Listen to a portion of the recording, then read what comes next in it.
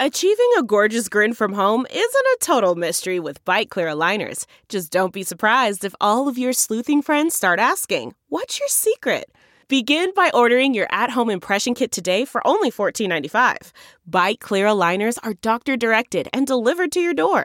Treatment costs thousands less than braces. Plus, they offer flexible financing, accept eligible insurance, and you can pay with your HSA FSA. Get 80% off your impression kit when you use code WONDERY at Byte.com. That's BYTE.com. Start your confidence journey today with Byte. Hello, friends. This is Stacking Pennies. We're going to cover all things Clash. I didn't have to take a picture on the 7th row eating a hot dog with my shirt off. I was more nervous about that than actually missing the show, but by God, we got her in the show. That Celsius Camaro was pretty decent. There was another couple cars that were decent. Obviously, Denny Hamlin takes the dub on that Saturday night, and there was some beef. We're going to break down all of that stuff right here today on Stacking Pennies. Stacking them deep, selling them cheap. It tastes like gasoline, rubber, and victory. We're just out here stacking pennies. Well. Welcome. Welcome to Nonsense Garage. Here we are. Well, welcome. That's the intro. Here we are, guys. I'm driver, Court of the Joy, the number 7 Celsius Camaro this past week. Starter in the 3rd annual Busch Light Clash. I was happy to see that. No, you weren't. I was. No, you weren't. I was sad that you didn't have to take the picture, but I wanted you to make the race. I don't know. I'm not a terrible friend. I think you'd have been happy. But if you missed the race, I would have nervous, enjoyed bro. the picture, but I more so rather you. We were 26 in practice. I'm like, I got to take this damn picture. But I pulled the belts tight. We got her in the show, by God. Let's not jump ahead too much because there's a lot of stuff happened this week. Happened this week. Obviously, everybody's gearing up, ready to go, and the season just kind of slaps you in the face. You're kind of on the off season, this and that. You know it's coming, and then bam, we're getting on the bird and we're flying to Los Angeles to go racing. Yeah, I mean, that's how it goes. You feel like it's all hurry up, or it's you're waiting, then go. Mm-hmm. So that's racing in a nutshell, though. It's hours of boredom followed by moments of pandemonium. Yeah, there's lots of pandemonium here on Saturday night because the pandemonium started Saturday morning. Did they even let you in? Yeah, they let me in. With that hard card picture, they let you in the track? What are you talking about? This hard card, I feel like it should get me into anywhere I want to go. I don't know. What do you mean? So I put it on my Instagram story. When you apply for your license, it says in bold. So you submit your headshot, right? And it says in bold letters, no hat, nothing cover your face, no sunglasses. And I was just flipping through my camera roll. I'm like, let's see if this passes the bar. It's not a hat. It's not a hat. I wonder who approves that. We got to get him on the show to talk about it. If it slipped through the cracks or if somebody saw it and chuckled. I got a text today from somebody at NASCAR. Hey, I love your hard card picture, but it's not going to fly. We're going to send you another one. Submit a normal headshot. But who's to say that I can't use this one all year long? Yeah. I feel like this is the intimidator. Or the imitator, if you will. So some fella over at Spire, he's got a little paint shop. He printed up the decals, got the same helmet, and printed up a Dale Earnhardt helmet. And this was during the Christmas party. He just wanted me to take a picture wearing it. So I said, "Yep, I got what I got." And then it passed it. So this is what I got. Try to use it for your driver's license. Every photo ID you have, passport, license registration. If you do, what country's not going to let you in if you show up with that on your passport? Just please enter. Come on in. Stamp. Yep. Stay as long as you want. Come on in. I love it. I love that. So that one was the first win of the week. There's a couple good ones. I think I've seen a couple good ones because you used to always have to kind of go through the team to do it, but now you do it yourself. So yeah, there's a couple good ones. But so you get to the track. We had some Saturday morning dialogue about how cool the NASCAR Mexico cars were. Oh my goodness, I'll get into that in a minute because I made a new best friend.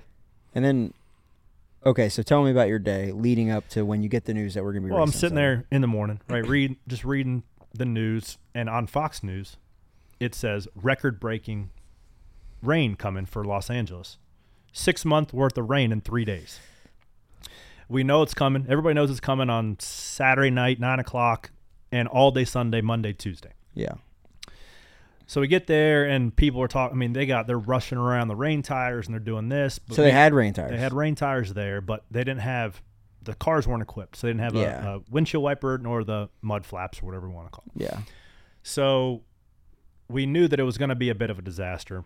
I'm sure that they don't build something in Los Angeles capable of trying to keep up with that amount of rain, right, to drain and do all that stuff. There's only one thing that could keep up with the amount of rain that was coming, and it's our roof.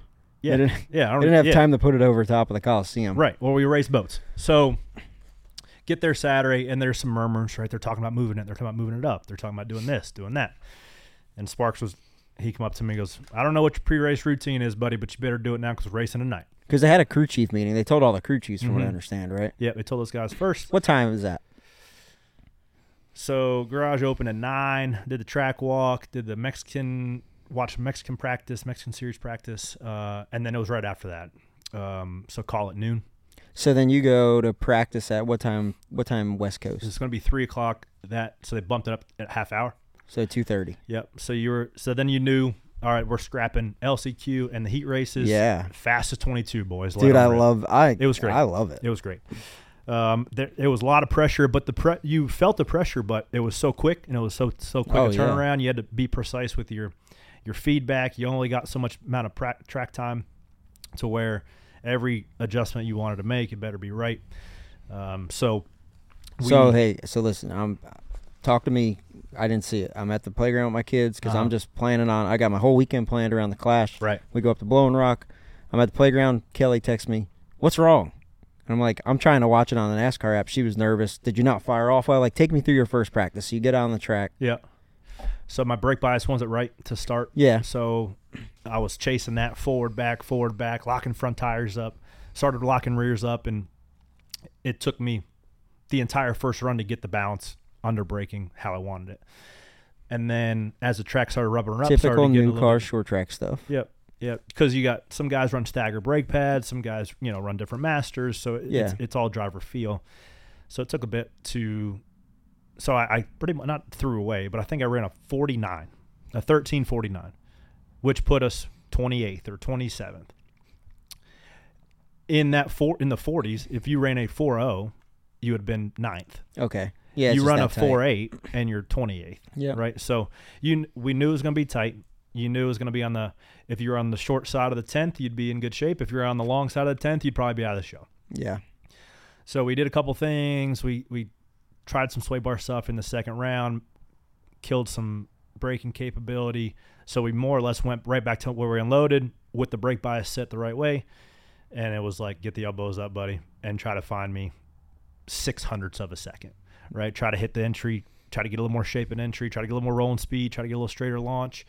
And we were like 48, a 49, a 48, 49, 50, like 4 in a row. I'm like, dang it, like this isn't good enough. And you're seeing it on your dash. You can see it on your dash, right? And you're like, oh, that was a good one. Okay, 47.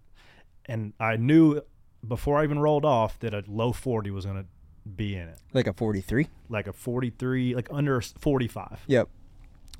Like I knew the 40 was the 10th, and if you're on the top side of the 10th, you'd miss it. If you're on the bottom side of the 10th, you make it. And the whole time you're in this car thinking about that hot dog in the 7th row. With my shirt off, looking like an idiot. So I hit a pretty good lap. You're sideways, you're chattering the right rear tire, you're just on the verge of locking the left front tire up, so you're modulating the brake pedal, and we're on a 4.39, and I was like, okay, I feel good about that. Granted, there's got a whole other group to go. Some guys tried running scuffs on, which didn't sound like a good idea unless they only ran limited laps in the first two, because your best lap was going to be between your 11th and 16th. Everybody kind of understood like that's where the car got the tires to peak temperature and heat. So I just it wasn't don't know why like you forego 25 laps of tire degradation and think they would fire off better. Yeah, I mean, there was 2 championships. What makes me feel good, right? We have struggled considerably going out there the last 2 years. So we, as an anomaly of a race as it is, in such a weird racetrack, nothing really apply. Vehicle dynamics apply, and you want to make sure your car's good. But we have been so bad out there. We went with some intention to go, and obviously make the show. Yeah, and 2 of the championship 4 guys missed the show. 1 got in on a provisional, right? You guys got in a provisional, and there was a lot of trophies. mean, the guy that ran second there, also Dillon, he was watching from the grandstands. Dude, Chris Bell is huge news. Yeah.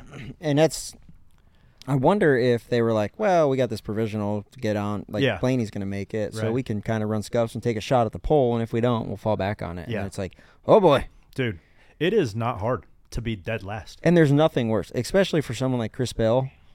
Obviously, he's probably not too worried about it, but he's missed a show before in a dirt car, and there's nothing worse. There's nothing worse. But hearing those motors fire up and drive out there when you're supposed to be in it. There's nothing worse. I've lived it the last 2 years. And, you know, he's a multiple race winning year guy. Been in championship 4 the last 2 or 3. And Josh Williams, by the skin of his mullet, almost made that damn show. Damn, that would have been such a good story. And you know, like, I had a couple guys, kudos to the Rick Ware guys, Justin Haley. He gets around there like Speedy Gonzalez. Dude, that's his best track by far. Yeah. And their first time with Rick Ware, getting it in the show solidly. I think he was top 10. And then Noah put it in the show his first time in the 10, and John Hunter, which get to him in a little bit. But those guys put in the show, attaboys to them for sure. Yeah.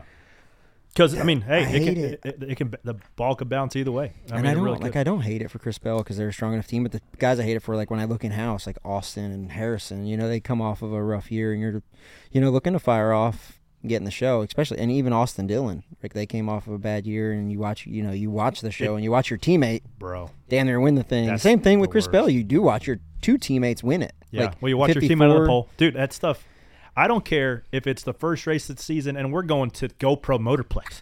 If you're in the same car as some other fella and he's on the pole and you're 39th, it does not make you feel good. I don't care if you're racing Joe Ryan's legend cars at the summer shootout. Dude, it hits you. It's terrible. And it carries over for 2 more weeks. You don't even get a chance to take some revenge for yourself. The doubt creeps in. Bro, the self-doubt. Can I do this? Did I forget how to do this? Bro. You've been off for 3 months. Yeah. Did I lose it? Am I a little bit rusty? Like, I've lived it, dude. It is a battle. So that's why I was so pumped up when I got in there. It was so chaotic, right? It was such a quick turnaround. Cars are freaking backed into each other and this and that and nosed in and backed in on when some you're in the infield road. There? No, outside where we pit. Oh, really? Oh, okay, yeah. Yeah, we're in the parking lot of some In-N-Out, some Crystal Burger. We're just like, I know you love In-N-Out. Not a fan. In-N-Out stinks. You love the French fries. They stink too. There's nothing good about it. They're freaking cardboard French fries every time. I like it. I'm an In-N-Out fan. Maybe twice a year, but I'm In-N-Out. I've given them legitimate chances. They let me down every time. Then get me next time you go by, grab me one. You know what I do like? It's Chili's, because they're going to be in my Daytona 500 car, by God. My wife loves Chili's more than anybody I've ever met. Bro, wait till you better get her like a free fajita coupon. Wait, I got some gift cards. Wait till you see the commercial that we shot. I'm not even going to give you the cliff notes of it, because we'll probably run on the show. We got some good stuff cooking up with those guys. Some Presidente margaritas are going to be flowing. But the booze were flowing as usual because the 11 found his way into victory lane. We've got Denny's post-race interview on piggybacking off of the previous one of his best quotes of all time after Bristol. And then also we've got some run-ins. So let's take a look at DH getting the dub at the Busch Light Clash. Congratulations. Denny Hamlin is your Clash winner. He has something to say, I think. You know I beat your favorite driver again, right?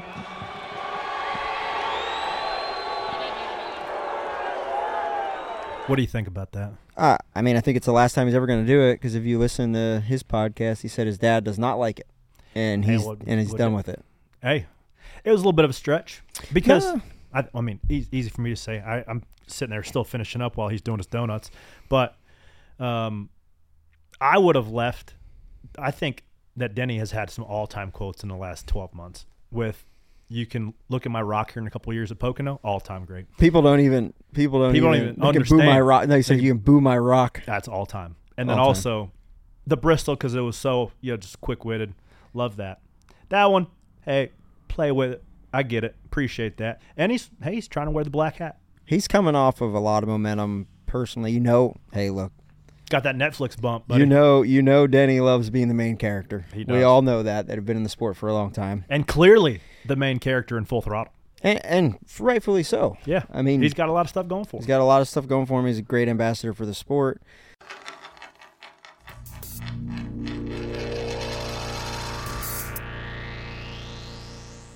There are some things that are too good to keep a secret. Like how your Amex Platinum card helps you have the perfect trip. I'd like to check into the Centurion Lounge. Or how it seems like you always get those hard-to-snag tables. Ooh, yum. And how you get the most out of select can't-miss events. With access to the Centurion Lounge, Resi Priority Notified, and Amex card member benefits at select events, you'll have to share. That's the powerful backing of American Express. Terms apply. Learn more at americanexpress.com/withAmex. All I heard about on Twitter, nobody in the grandstands, nobody there. Free because race, they weren't even supposed to be there. No Sherlock. Yeah. Like, we just decided to race this thing 3 hours ago. Amen. Like, so perfect example. I was leaving, and the valet fellow who dropped off my car, I'm wearing my Celsius hoodie. You valeted your car at the Coliseum? No. Oh. At the hotel. I was going to say. Hey, sir, please valet my car. Thanks. I'm the parking attendant. Here, what's my number? No, the guy gets out of the car, sees my sweatshirt, and he's like, "Oh man, I wish we were racing today. I was planning on going." Yeah. So the valet at the hotel was planning on going. So no wonder why we were even supposed to racing. A lot of maybe people, heat races. So yeah, I love that. They can't even fill up a free race, like, bro. We'll get to that later. Let me just touch on that for 1 second. No, I'm going to touch on it because there's such a distinction between NASCAR fans and even NASCAR media. And it was this tale of two tapes, and I saw it firsthand. After I made the show, I'm walking to go get some food because I knew we were turning around quickly about how to hot dog, if you will. No, I said screw the hot dog. I need some meat and taters. So I'm walking back, going to get some food, and there was the closest Porta-John for a half mile was in the Mexican Series garage. And you would have thought that Dale Earnhardt resurrected and was walking through the garage. I'm in my Celsius fire suit, and like every head was popped up, Corey, like chanting. And I'm like, do you not know? The NASCAR Mexico guys? Yes. Mechanics, drivers, hey, go. And I'm like, what? Like, dude, so freaking happy. People are coming culture. It seems very exciting. Asking for autographs. Man, we love you. Like, I'm like, do you not know? Like, I'm a mid-pack guy. You're supposed to think that I suck at my job. Those people, you'd have thought I win every race that I run. They were so excited to see me. Maybe it was bizarre. Podcasts, man. Big podcasters down there. Maybe stacking pesos. We're gonna have to get it. So let me touch on that. I'm not done touching on that. So I'm with you. We did the track walk. Kelly and I did the track walk.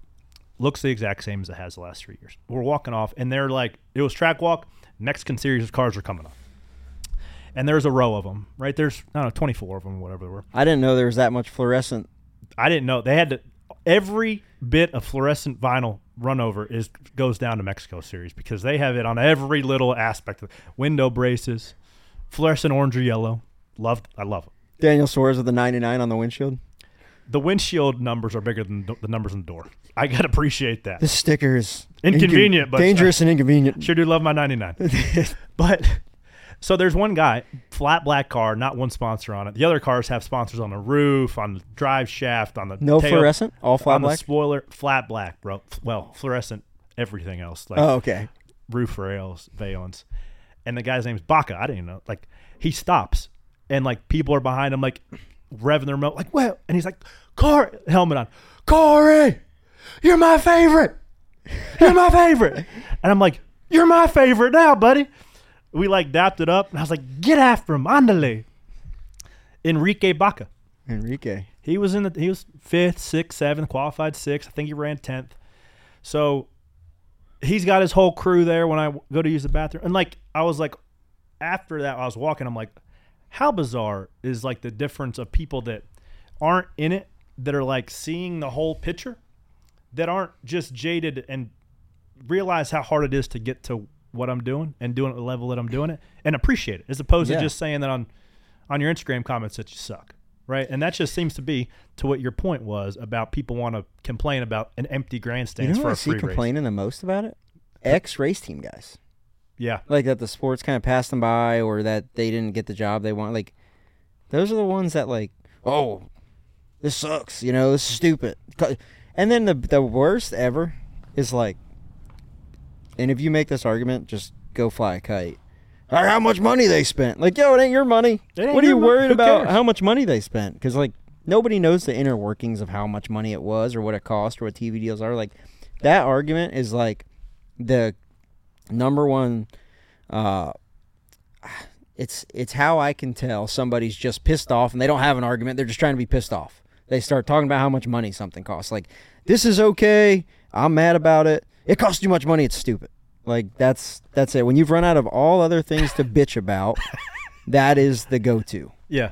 They gonna make no money off of it. If you're that guy and you write up that tweet like, this costs too much money, it's dumb. Just don't. Stop. Just don't do that. Delete the tweet, feel some shame, and go on with your life. Yeah.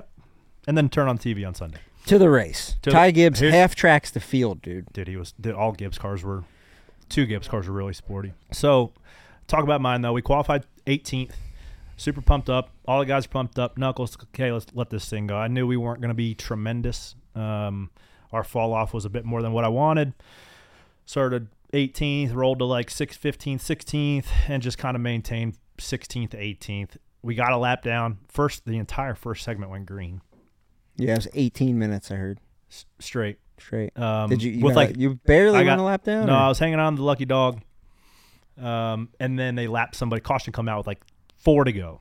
And was it? And Ty, yeah, because Ty was leading. He was. And Joey rolled him on the top. Joey kind of. It was trial by fire for Ty. So it's me and the 42 racing for the lucky dog.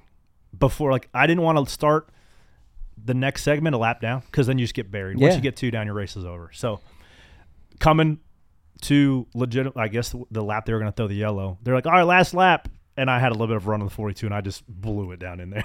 Like, on the left side, it's like on the white line. Like, yeah, pow, pow. He spun out. Got the lucky dog. But then they proceeded to give out like 3 more lucky dogs before the stage even started again. So it was for nothing. And you get a lucky dog. And you get a lucky dog. You're a couple laps down, Noah. You get a lucky dog. So I wrecked him for nothing. And then we weren't good enough to kind of jam it in holes and maintain. So we just maintained 15th to 18th and finished 17th. John Hunter jammed it right in a hole. So that's when you were back there, you had the choice every restart to just be that guy. And it didn't look terrible to me because he got another row. He jumped another row doing what he did. It's like he just created another lane that was you lower could than have. everybody It was else. there, but everybody's kind of like, let's not be that guy. And then here's John Hunter. Pow, pow, pow, pow, pow. Get a couple spots. I think he finished 14th, so it kind of paid off for him at the end. But that's burning up a lot of brownie points. Wow. Leading into the one race where you need to have some friends and they push you when it matters. I mean, Stenhouse under the pissed him right break. off. He just walked right over and ripped his window net down. Yeah, I saw like it was right in front of me. I was like, "Ooh, Richard's mad." So you were sitting I in thought your car? He was getting out. I'm like, maybe he's got to go to the bathroom. I was like, no, he's going in here to chew some ass. Yeah. So when you rip somebody's net down, I think I took it when I saw it first. Like when I saw it first, I was like, man, he is. All right, here we go. So he's like, watch out, guys, with the tire rack here. I'm like, man, he is gonna punch him if you're taking a net down or choke him. He's got his. He said he grabbed him by the helmet. He grabbed him by the front of the helmet. Oh yeah, that's a power move. Yeah, he's gonna learn him something, I guess. Maybe he's thinking rookie coming in. He wants to make sure he doesn't get run around like that. John Hunter is a very good race car driver, aware of stuff. He's aggressive, right? But he's coming in first race with that team. He's trying to, I don't know, get some spots. We got 2 questions. And Richard wasn't having it. I've got 2 very important questions. What you got? First one's this. Does Ricky Stenhouse do that to John Hunter because he's a rookie or new? He doesn't do it to Kyle Larson or somebody else if they make the same move. It's like, hey. Yeah. We're not going to start this We ain't now. doing that. Second question. If your road crew guys stand there and let you get your helmet shook back and forth, are you chewing their ass? Yeah.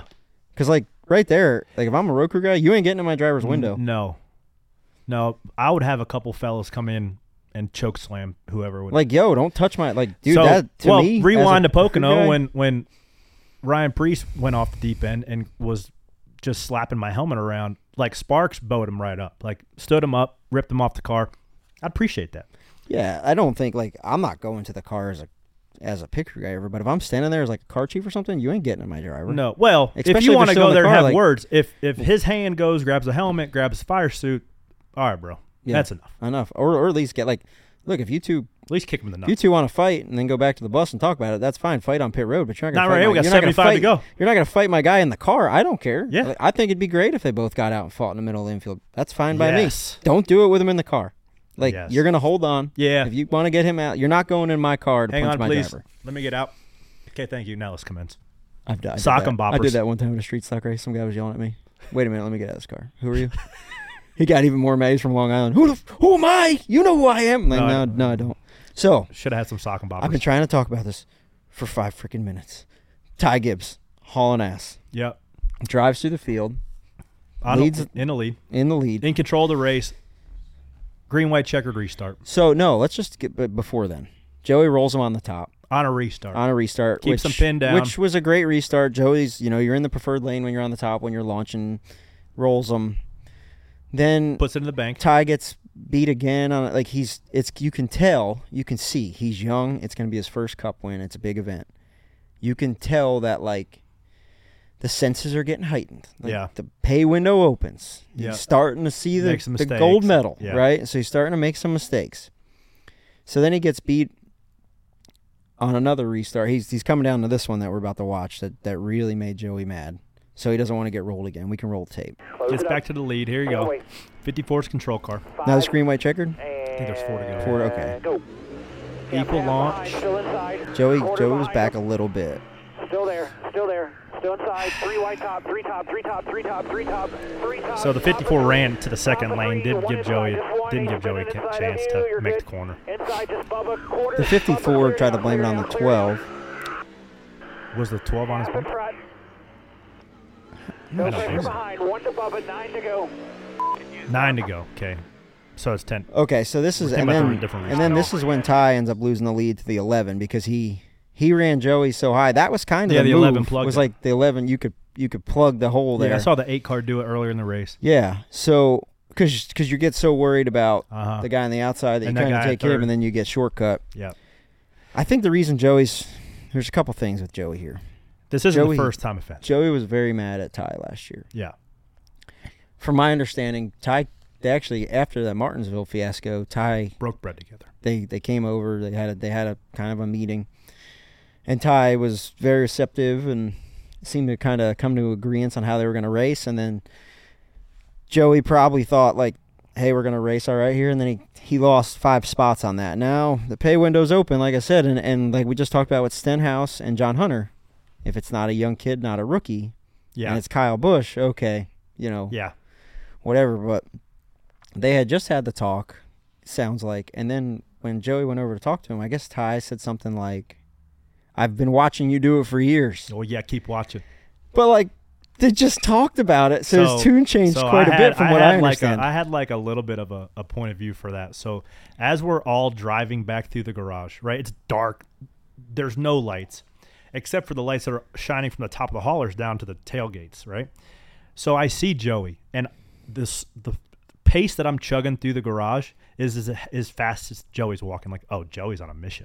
And I went to look, and I had my helmet off, Hans off, and I'm rubbernecking. There's nobody that you can tell. Joey Logano has the most distinctive mad pissed off walk. Yeah, he's got pissed off walk for sure. Super, super stiff. Hands are really moving fast. Yeah. And I look back, I'm like, oh, Joey's trailer's back there. I'm like, where is he going? He's either got to take a large number 2 or he's pissed off at somebody. And I'm like, yeah, he's pissed off at somebody. So I'm now following Joey, rup, rup, rup, rup. And Ty kind of mentioned to Joey, come in the trailer, let's talk. And Joey's like, no, we're doing it right here. And they jaw back and forth. Can't really tell what's going on. Austin Payton right there for backup for Ty if he needs it. Austin Payton's been in a lot of fights with Joey through the Denny Hamlin years and now this. So that motor running in the background is you. That motor chugging by is me, and I'm rubbernecking I just witnessed a fender bender, bro. You got everybody lined up behind you. There's 6 or 7 cars, pit boxes behind me. Guys were like, go! Trying to beat the rain. Yeah, and I'm no, looking over, hang on, I want to make sure nobody's throwing hands. Oh, so goodness. Yeah, that motor in the background was mine. So, a lot of beef rolling down to Florida. We've got the 42 well, to 47. Yep. Got the 42 in about half the field from about 12th car and back. Everybody's mad at him. The 34 too was smashing into everybody. He was Ricky in the 34 were jawing after the race. Not so really Ricky jawing. was mad at a lot of people too. Yeah, he's just mad. Which McDowell flipped that switch. Yeah, consistently he'll flip that switch and get mad and start smashing people. He flipped the switch. The one two hands. The on the one switch. in the 45. That one was a little bit of a race and move. Now the 45 got stuck middle 3 wide. And then the one was checking up for the yellow, and then he just plugged it right in there. Well, it's like the 40, it's like the one car, like Brandon, the one car spotter probably called yellow a little bit quicker than the 45s did, because like the 45 drove it in to fill the hole right when the one car lifted, and they kind of just like met in the middle. And that bit us 2 or 3 times where somebody started spinning out, and the only way I could go was to the right, and then it was stopped. So then everybody you just pass on the restart. You'd pass 2 or 3, and you'd give them all back. I did that like 4 or 5 times until there was like 10 to go, and I'm like, I don't know what to do.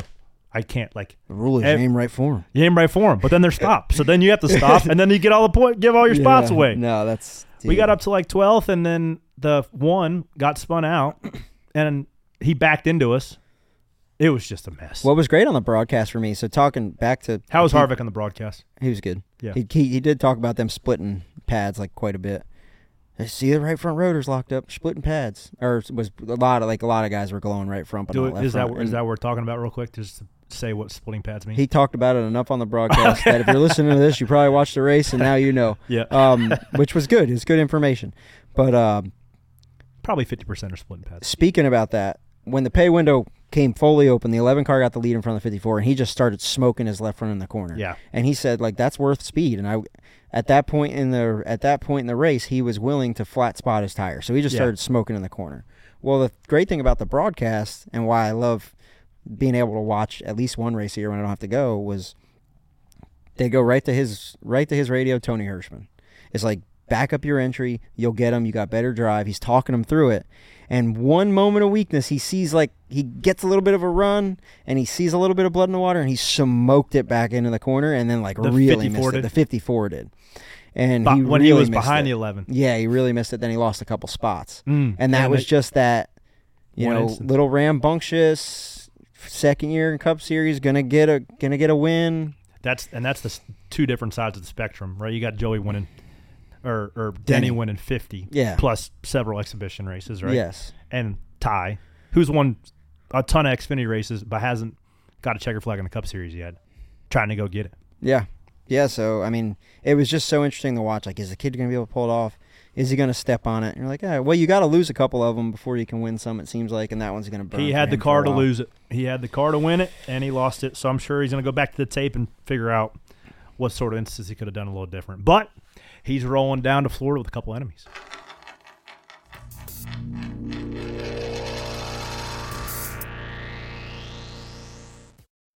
We're driven by the search for better.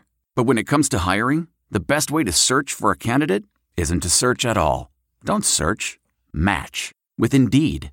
Leveraging over 140 million qualifications and preferences every day, Indeed's matching engine is constantly learning from your preferences. So the more you use Indeed, the better it gets. And listeners of this show will get a $75 sponsored job credit to get your jobs more visibility at Indeed.com/match. Just go to Indeed.com/match right now and support our show by saying you heard about Indeed on this podcast. Indeed.com/match. Terms and conditions apply. Need to hire? You need Indeed. All right, guys, it is time for some pit road boats and woes. We did our exhibition hot dog break, if you will, but now we're going to a hot pit road down there at Daytona Beach. You guys are geared up, ready to rock. How's that 12 team looking? We're looking good. We keep all our same guys, all in the same positions. All 5? Yep. Yeah, went through the regular kind of postseason rehabs and different workouts. We've all been working pretty hard in the gym. We got a new trainer, Nate, who you know. Nate the Great. He's crushing it. So between him and Pam, they've been getting a lot of off-season work, especially this January. Everybody's been sore. We had, speaking of new guys, the only new guy that we really have on our team's Fidoa. Yeah, and spotter. we did like a team. We do like a team workout where like the whole road crew and everybody comes back. So we had like a preseason team meeting. What are our goals? Who are we? All that, and then we did pit practice together as a team, and then went and worked out. And Fita will work. They put us through one, and Fita was like, he sent a text that night. My legs have quit working, but super excited to have Fita. Dude, Fita raced out of the shop with Dad. At Dude, Base he's a Motorsports stud. in '98. Oh, he has some great stories. He had some great ones even in the gym. We were talking about who have you had to get in a fight with? What do you know? And he had some really good stories, and we were talking about him racing with your dad. And he actually talked about racing here, so I think he'll be good for the team. We'll miss Josh. Obviously, Josh was really good. We all grew together, but Josh moving on. He's with you now. No, he's with he's at our teammate. spot. He's with you. Yeah, he's a teammate. But yeah, we're excited to have Feedwell. Trackhouse employee. Not sure how that works. There's some fellow there, truck driver from Trackhouse. We were walking. He's like, after qualifying, congrats, man. Only one out of our three won, or one of our three made it. I was like, what are you talking about? Yeah, only one out of three. Like, you got two. Zane's at our place. Possession's 9/10 of the law. He's ours. Yeah. How was that working with them the first time? Dude, it just we haven't even done our post-race debrief yet. So that's when you start to understand how people see the race. Did you learn anything from them? From their practice? You just had no time to talk. I mean, maybe the crew chiefs were sitting next to each other to compare some air pressure data, but you legitimately had no time. Yeah. I mean, you were changing 5-6 minutes, and you'd line back up and roll back in. It was great. I feel like this offseason's been like the most amount of like continuity throughout the sport. Like, I don't think there hasn't been a lot of big mix-ups in crew chiefs. No. Obviously, the only big one was Swiderski going to the 99. It was essentially a crew chief swap between the 31 and the 99. Yeah. Both of those guys are pretty good. T-Mac almost got Josh Williams in the show. Yep. But then you go to pit crew guys, and there was kind of like the most. So I got to ask you this. So when we went to pit practice last week, drove the pit crew car a couple times just to get used to rolling in the box. They were having a competition of sorts for a rear changer. There's 3 guys. Yeah. Like, one would do a stop, same front, same carrier, same jackman, same front changer. 4 or 5 stops in a row, 3 different guys. Yeah. How often does that happen? It happens quite a bit, especially on cars like yours. Now, are they looking for – what do they look for? Do they look for consistency? Do they look for speed? Depends. They usually have a guy in mind that they want to use. And then all off season, you kind of watch and you break stuff down and you say, oh, this is working, this isn't working. And then a big test is like, okay, hey, the driver and the crew chief for this car are coming tomorrow. And that you would be surprised, but that changes a lot. That changes. It's pressure builds diamonds, they say. But it's not a lot, but it's not like we don't think of it as a lot of pressure. But it is. They say, I don't want to look dumb in front of the driver. This is how it's going to be. The car might come in different, right? Yeah. And you get to see that little bit of pressure, like who handles it better in the parking lot. Because what shows up in practice is going to show up in the race. So they've obviously, if it's this late in the season and they're still training them guys, it's got to be a tight race. I'm sure they have somebody in mind, but they got to give everybody a fresh look. So was there anybody that stood out to you that was better? So our group, if it remains intact, was super good last year. I mean, they were top 10. They were one of the best. They were top 10, sometimes the fastest 4 or 5 weeks out of the year. By far the best farm team. The best non-house car team that's bought from. So it's probably worth touching on briefly just to explain. We've touched on them, but for all the new listeners, whether you're on YouTube, whether you're on SiriusXM, depth charts, right? So Spire Motorsports, we get our engines and our pit crews from Hendrick. Hendrick likes additional pit crews because it's just supplemental depth. It's depth for them. So and they have their 4 house cars, and then they've got 3 more teams, the 7, the 77, and then what would be on Live Fast car, or a third team that runs part-time. So the really green guys are getting reps on that car. Which we saw this when the 2311 guys broke off because they were using Gibbs. They got their own pit crews. And then one thing to touch on before we leave the Hendrick boat, new pit crew coach for them. So John Carvin, who was with them, I don't know how long he's with them, but it's important to touch on because Hendrick pit crews were by far the best last year. So I wonder what happened in-house there where they get rid of their head pit coach because they won the race. I mean, there's not much more you can ask for out of Hendrick pit crews. 24 was probably the best all year long. All 4 of them were solid. They were the only team, only organization with enough depth where even their farm team, we're really good. Talking about you, was top 10 almost every week. So don't understand what happened there, but worth noting that new pit crew coach for them. It's a big change. Big change. He was already in the organization, just got bumped up. Yep.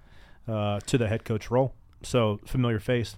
Did I haven't said the story about so Sparks texted me about a month ago. He texted me, "Hey man, Flynn asked if you'd want to work out." Oh, you talked about it last night. Did I? Yeah, last week when you had to go. Oh work my out God, 19 degrees and raining. Yeah, yes. I happened to choose the one workout of the week where they were outside on the turf. You got amnesia, man. Yeah. All that carbon monoxide I'm breathing. They're looking like, but then the really notable thing to talk about is 2311 did that last year, and Legacy Motor Club.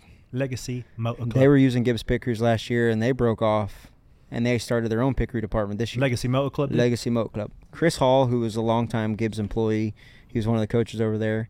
He's heading it up, and you look at they kind of took the same approach. They have a couple less veterans, but they're all pretty much veteran guys that they're trying to build the program around. One of the staples to that's going to be Joe Crossan, who's a tire carrier at Gibbs for the last 10 years. He's been on pit road. He's a dog. He's been on pit road for damn near. He's been on pit road longer than I have. This is my 18th season. He was at Roush to start, and now he was at Gibbs for a long time. Tire carrier. He'll be at Legacy Motor Club. Josh Leslie, a champion of the sport. He was also at Gibbs, and he was on the 34 car last year. But he was. So if you, let's just say Legacy Motor Club, when they're setting up their pit crew department, you can't just hire 5 and 5, right? 5 for one car, 5 for one. You can. You can. And until just be somebody like, please gets sick God, or gets hurt, or I'm sure they have they, still an agreement with Gibbs that they can borrow people. Reserve. I don't know if they have an agreement with Gibbs or 2311, but they're both. So Legacy Motor Club is practicing at the pit school. It's a great facility. Yeah. In Mooresville. But yeah, you look at. They got to have some depth. I know who their starters are. When I look at guys like John Rosa, he was at Stuart Haas. Scott Riddle was at Hendrick on the 48. He's over there. He was on your car for a little bit, Riddle. Yeah. Brian Backus, he was at 2311. Then he was at RCR on the 8 last year for a little bit. He lands a spot over there. And then Justin Reisman, a guy who I started with years ago, he's a gas man. He was on the 21. And he was at Petty's for a long time. Left, came over to the 21, and then went back to what is now Legacy Motor Club. Legacy Motor Club. Big feet in front of them. Man, that's a hard thing to start your own pit department. What's all that entail? Well, a just car, personnel, and obviously. A wall, yeah, and car guns. and wall, some nitrogen bottles. No big deal. How hard is it? But it's and a whiteboard. Building a culture. Stopwatch. Building a culture is the toughest thing. And now can't buy it. And now you kind of got the people that you brought to the dance, right? Yeah. You got your date that you brought to the dance instead of just going with all the boys and Gibbs. If Gibbs messed up, you just call down there and say, "Hey, my guys suck. I need new ones." Yeah. Right. That's not how it goes. Now you got that. Those are your people. You got to take care of them. You got to get them to the track every week. You got to make sure they're prepared. Where you were just paying Gibbs a fee, and their guys better be ready. Yeah. Right. So yeah, it's a big task, and we'll see how the Legacy Motor Club does. So we've talked about the progression of the pit stop, right? The one nut stuff. A lot of guys switching from right hand to left just because you're talking about hundredths, right? It used to be difference between a 11 flat and 11.8 might be 1 or 2 spots. Now it's a difference in 10. Now where you're talking sub 8s or sub 9s. Yeah, you're going. I mean, you could do a 9.5 one stop and gain 4. You could do a 9.5 the next stop and lose 4. Right. So how much more? There's always some refinements you can make, right? There's footwork variations. There's jackman techniques of ripping the jack and doing it around your back like some guys that Hendrick does. No, there's only one. That's your guy. Ludwig. There's 3 or 4. There's 4 or 5 doing it now. They're catching up now, yeah. But it looks good. I mean, Jeff Hammond would be happy about that. The old Junior Johnson, loving it. Slinging the jack around the car. Thank God there's not officials on pit road anymore. They would not be safe. He would be taking them down. It looks pretty cool. We'll probably roll a tape on that next couple of weeks. But how much more room is there to go? Not much. Yeah. It's not much. The risk and the reward have kind of leveled out, and now the reward so to get the reward, the risk is. What is the lowest bar set in terms of speed? I mean, I know you some can guys dart give fish say and this 7. and this. Say you can get in the 7s if you hit it perfect, but I think that does that come from jack peg to rip? That's if the iRobots are pitting your car. Yeah. Yes, that's what that like is. the guys from Cars, like those little mini forklifts. Yeah, and there's no wind blowing, and there's no brake dust, and they're torqued at the lowest possible value they can possibly torque at, and the engagement's perfect on the gun. Like, how do they a measure lot of stuff. So I know there's a lot of variance in that, but when the car comes in, this is very elementary. Back. So it comes in on the brake, and then so it's on the nose weight, and then when it sits down, when it rocks back. So I think we even use just the time up from the accelerometers in the car. Yeah, because it rocks back. The time starts when the car rocks back, and then the right side you stop when the car hits the ground, and the left side, the overall stop, is time when the car is dropped, hits the ground on the left side. So the in-car kind of timing system that NASCAR uses is so close on everybody that that's everything we use. Now it'll get a little messed up if you roll, stop, and roll again, but. Yeah, there's not a lot of room for error. We've even talked around because the pit crews are now incentivized for either overall time or fast time or where they rank in dartfish. A lot of the times, last year, if you're waiting on fuel, it's just a habit for the driver to go on the jack. There was a couple instances where we were waiting on fuel, jack drops, and I'm like, "Okay, go green flag, rabbit." So the 11 car is the one that I really talk about on that a lot. Now we're setting it down because when you rip it. That stops it, and that's where the pit stop. And that's where what your the pit crew rankings cares come about. from. That's where your rankings. So come if you from. leave the car up on the jack because you need an extra 5 gallons of fuel, you're hurting your pit crew on their dartfish numbers. Here's my question all the time: are we here to win a race, or are we here to win the race off pit road? Right? What are we here to win? Both. Because sometimes winning the race doesn't mean winning the race off pit road. Yes, it does. Hey. We're going to win everything. Yep. You're going to get burnt out. When you don't win, it's going to be bad. That's true. But yeah, there's a lot of games to be played there, and we'll see them starting next week.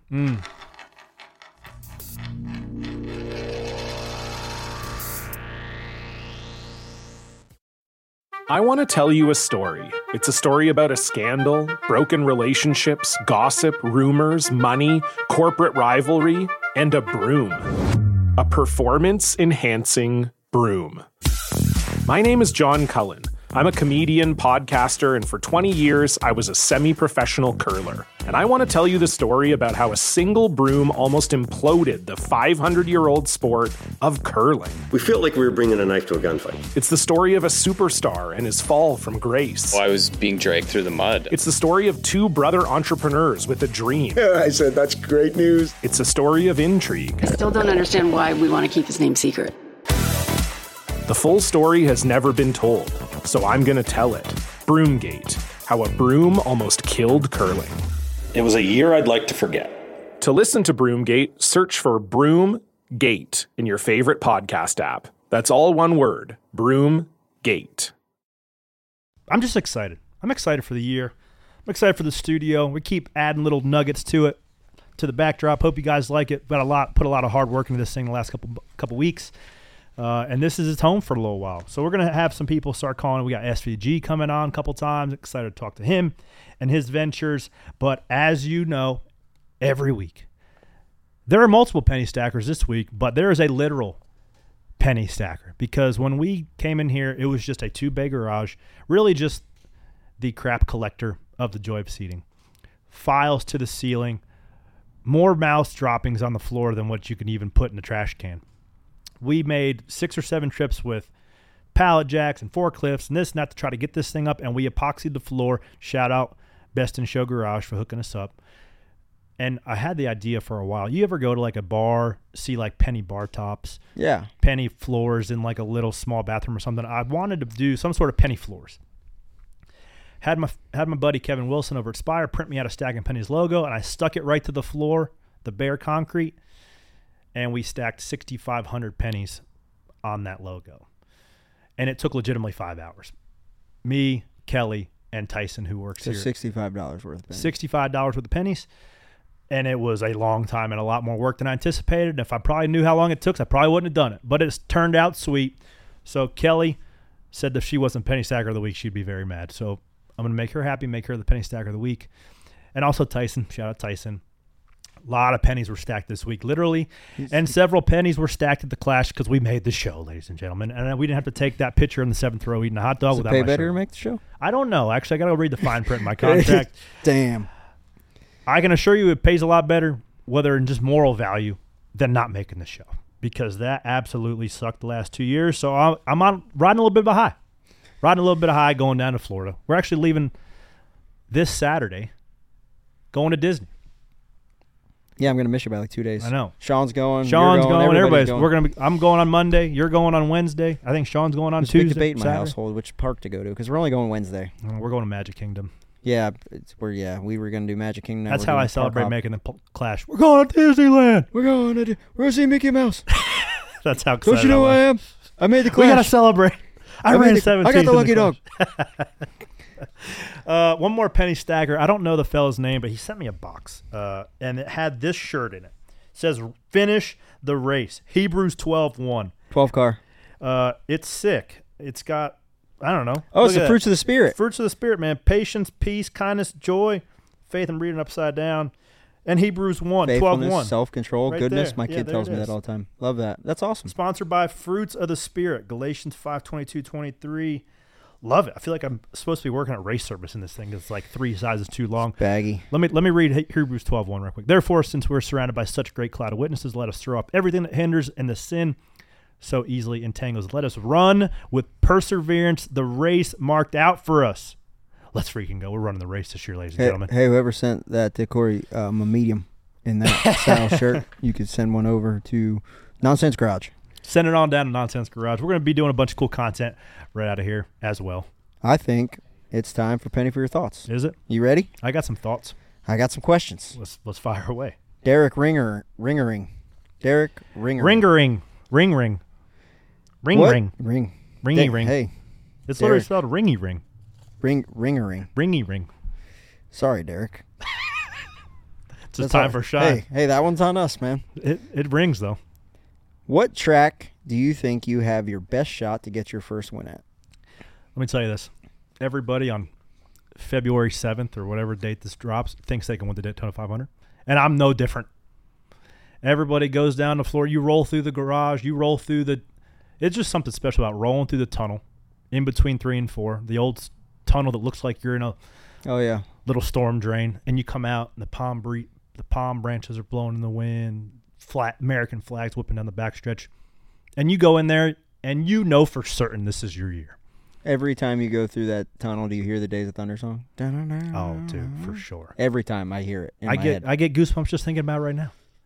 So, you should get goosebumps right now, about it. They're probably not going to let you in the driver runner lot with that hard card. BS. They're going to bring me right to the park me in the front garage with this thing. So yeah.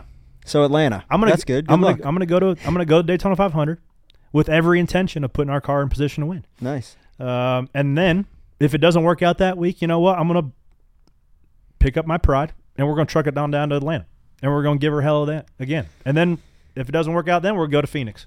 So the answer is Daytona. Yeah. Okay. Cool. And if not Daytona, Atlanta. Realistically, I think we can be in contention to win a race. I think the knowledge that we have as a team with more depth in engineering, with some different ideas in there with Luke Lambert and Steve Dorn on the other 2 cars, I think we will be able to bring some more consistent pace. You know, we qualified in the top 10 a couple times, just missed it a couple other times. But if we can start bringing top 15 pace every week, every other week, that's just when you start running 10th. That's when you start running 7th. Yeah. That's when you can run 6th. Yeah. Right. Then you're breaking in the top 5. Then you're breaking the top 5. And you start racing around the guys that race in the top 10. And they get used to seeing that. And they don't race you that hard on restarts. And they get you a hole at Martinsville if you need it. And they don't knock you out of the way. Like all that stuff. They don't rip your window net down when you put them 3 wide. Right. Like they look at it like, okay, well, Corey's here. But now when they see the 7, they're like, what's this sumbitch doing up here? He must be on different tires. So once everybody in the top 10 starts getting used to seeing the 7, we'll be one step closer to getting a dub. And so Derek Ringering, holler at your boy at Atlanta. Holler at your boy at Atlanta. Or Daytona. Or you can watch it on Fox. If you win Daytona 500, it's going to be a rough night. I might not even make it to Atlanta. I'll see y'all boys first race of the playoffs. I reckon we'll head on down to Rockingham. Probably stop at Rockingham on the way back, burn that down. Just a trail of plume of smoke. Next one. Love My E36 asks, best food to try at the racetrack concessions and which track has the best eats? I feel like the low-hanging fruit's here, Martinsville, but I'm not going to go there. I also have a theory. I've never eaten one. You're missing out, bro. I'm not doing it. But I got a theory about Martinsville hot dogs. You can't eat a Martinsville hot dog outside of a quarter-mile radius of the racetrack. I don't eat them inside of a half-mile racetrack. But you should, because they're delicious inside the vicinity of the racetrack. If you take them on the way home, not so good. Listen, I've got a Martinsville clock to put in my office. I just got it. Yeah. Without eating one hot dog. And it ain't changing. But think about how many hot dogs you'd have with that clock. I don't like that. I don't like it. They're delicious. They are. So here's my thing. I don't like anything on my hot dog. I'm not taking that low-hanging fruit. I just do it because it's more pageantry at this point. Okay. You just can't go to Martinsville. Like, I feel like that's just blasphemy going to Martinsville. Give me your best South Boston's food you've ever had. South Boston's fried bologna sandwich, bro. Dude. Oh my God, it'll blow your socks off. I like the bologna sandwich at Hickory too. Not the same, it's a ripoff. Isn't it so crazy how you just think about that one? Now, last time you raced at South Boston, plus or 15 minus, years how many did you eat?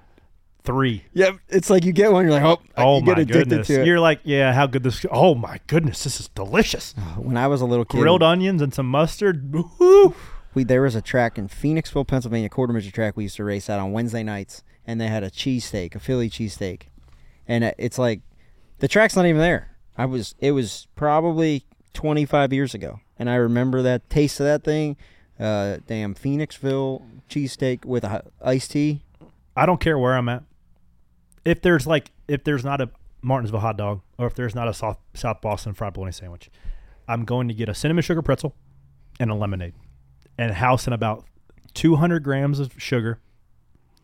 Pull up my race monitor, and just watch some NASCARs go in circles. Yeah. Every track has a cinnamon sugar normal pretzel that's probably been sitting in there since last Thursday. Maybe. And the sugar water with one half a lemon. So much sugar water. That's what I want. That is my racetrack food. I'm with you. They have the Bowman Gray. They have the mini donuts that are cinnamon sugar. The fried Oreos there. Ooh, powdered sugar on there. Jesus. You leave there as a type 2 diabetic. Well, that's what gets you on the verge. You know what? Nothing gets me more prepared to race than just diabetic shock. Let's go. Get you fired up. Yep. Give me 300 grams of sugar in my helmet, and I'll put this thing in the show. Are you even racing if you haven't ate a basket of fried Oreos for you? Hey, that's what loosens us up. But what grinds your gears? Oh, what grinds my gears? So we're making these topics something that's outside. Last week they were kind of related to racing, but this I didn't have a grind my gears until this morning. Oh, so you got your gears ground. I got my gears ground. So Levi wakes up 7:00, 7:15. Your kids again. This is your kid's story. Just like last week. Yeah, they're little gear grinders. They are. They are gear grinders, bro. God love them, but they grind my gears. So turn on the TV for them. Go brush my teeth, do all this stuff, right? Take a shower. And Levi's like, Dad, I want to watch TV. I'm like, you're watching TV. What are you talking? No. What is this? I said, those are commercials. What? Did not understand what the idea of a commercial was. All he knew is Paw Patrol was not on TV and there was a Glad commercial on. No. Losing his mind. Yep. Turn it off. Turn on Paw Patrol. So you know what grinds my gears? These kids will never know. They don't. They don't know the struggle of having to actually watch a TV channel and hope what you liked was coming on next. The Disney app has changed their lives. What? Had no idea. He was watching on Hulu because I'm too broke to pay for the premium version of Hulu, so it's got ads. Yeah. No, but kid, I'm not paying the $5 a month. No. I'm stacking pennies, bro. Yeah. My kid can watch some commercials in between Paw Patrol. Apparently not. It grinds my gears that kids will never know. Freaking their show interrupted. Dude. by companies trying to sell their products to us. Yeah. That really grinds my gears. My kid yesterday, we went to the mountains because, like, you know, kind of like last off weekend, so we go up to the mountains, and we ended up, by chance, at Grandfather Mountain. We went across, like, the sketchy-ass bridge they have, and then we went, like, we got too far, and it's like a hike. And I realized, like, with 2 little kids, especially a 3-year-old that is just like yours, very, very rambunctious, he, like, gets to the edge of the cliff. There's, like, a big drop-off. And I'm like, oh, get back. He's like, no. I got something to do. So he climbs up this rock, and he gets up there, he, like, pushes me back, and he goes right up to the edge, and he goes, Simba. Yeah, and he started singing the Lion King Circle of Life, and I'm like, oh, okay, well, kid had a plan. Yeah. But the only thing that ground my gears on the weekend, and we touched on it, people bitching about the racing. People complaining about the racing. You gotta bitch about something. And that's just like, man, this is the second major event in one fiscal year that got just poo-pooed on by rain. Mm-hmm. Chicago, that, you know, lost out on a bunch of stuff. And then this, you know, trying to do something really cool for the fans and kind of bring everybody together, bring new eyes to the sport, which we got enough. Dude, NASCAR's cool, man. There's a lot of cool stuff going on, and they're trying to do cooler things. And it's the second cool thing they tried to do that just didn't work out. And they, you know, we lost a lot of viewers and a lot of people lost a lot of time and money. And if you're one of the people on there that's talking about how much money people lost and how dumb it was, you are dumb. So you moving grind on. my gears. Those people really ground my gears all weekend. That's good stuff. That's it, man. First one in the new studio in the books. What do you think about it? Honestly? I love it. I don't like it. I love it. I want some more of it every week. Give me all of it. Right here. We're gonna start adding some more stuff. Some more. I don't know. You tell us. If you're watching on YouTube, give us some tips on what you need. Some stuff on the table. Do we need a rug? You know, hanging from the ceiling. What do we need? Your penny for your thoughts questions. What? Penny for your thoughts questions. We do need some penny for your thoughts questions. So make sure. Hey guys, we're not asking for much. We're only asking you to like, download, share, rate, review this show, wherever you listen to it on your podcast. We're also asking you to just tweet us, X us, whatever you do nowadays. Just tweet at us. #penny for your thoughts, and we will see those, and we will ask them on our show, and hopefully give you guys some stuff. If you want to see the Nonsense Garage, you can watch the full version on YouTube. Yep. That's on NASCAR's YouTube channel every week. Full version of Stacking Pennies drops on Wednesdays. Okay. Set your calendars, ladies and gentlemen. Wednesdays, you'll be seeing us in Nonsense Garage. Next week, might have a special guest. Yes.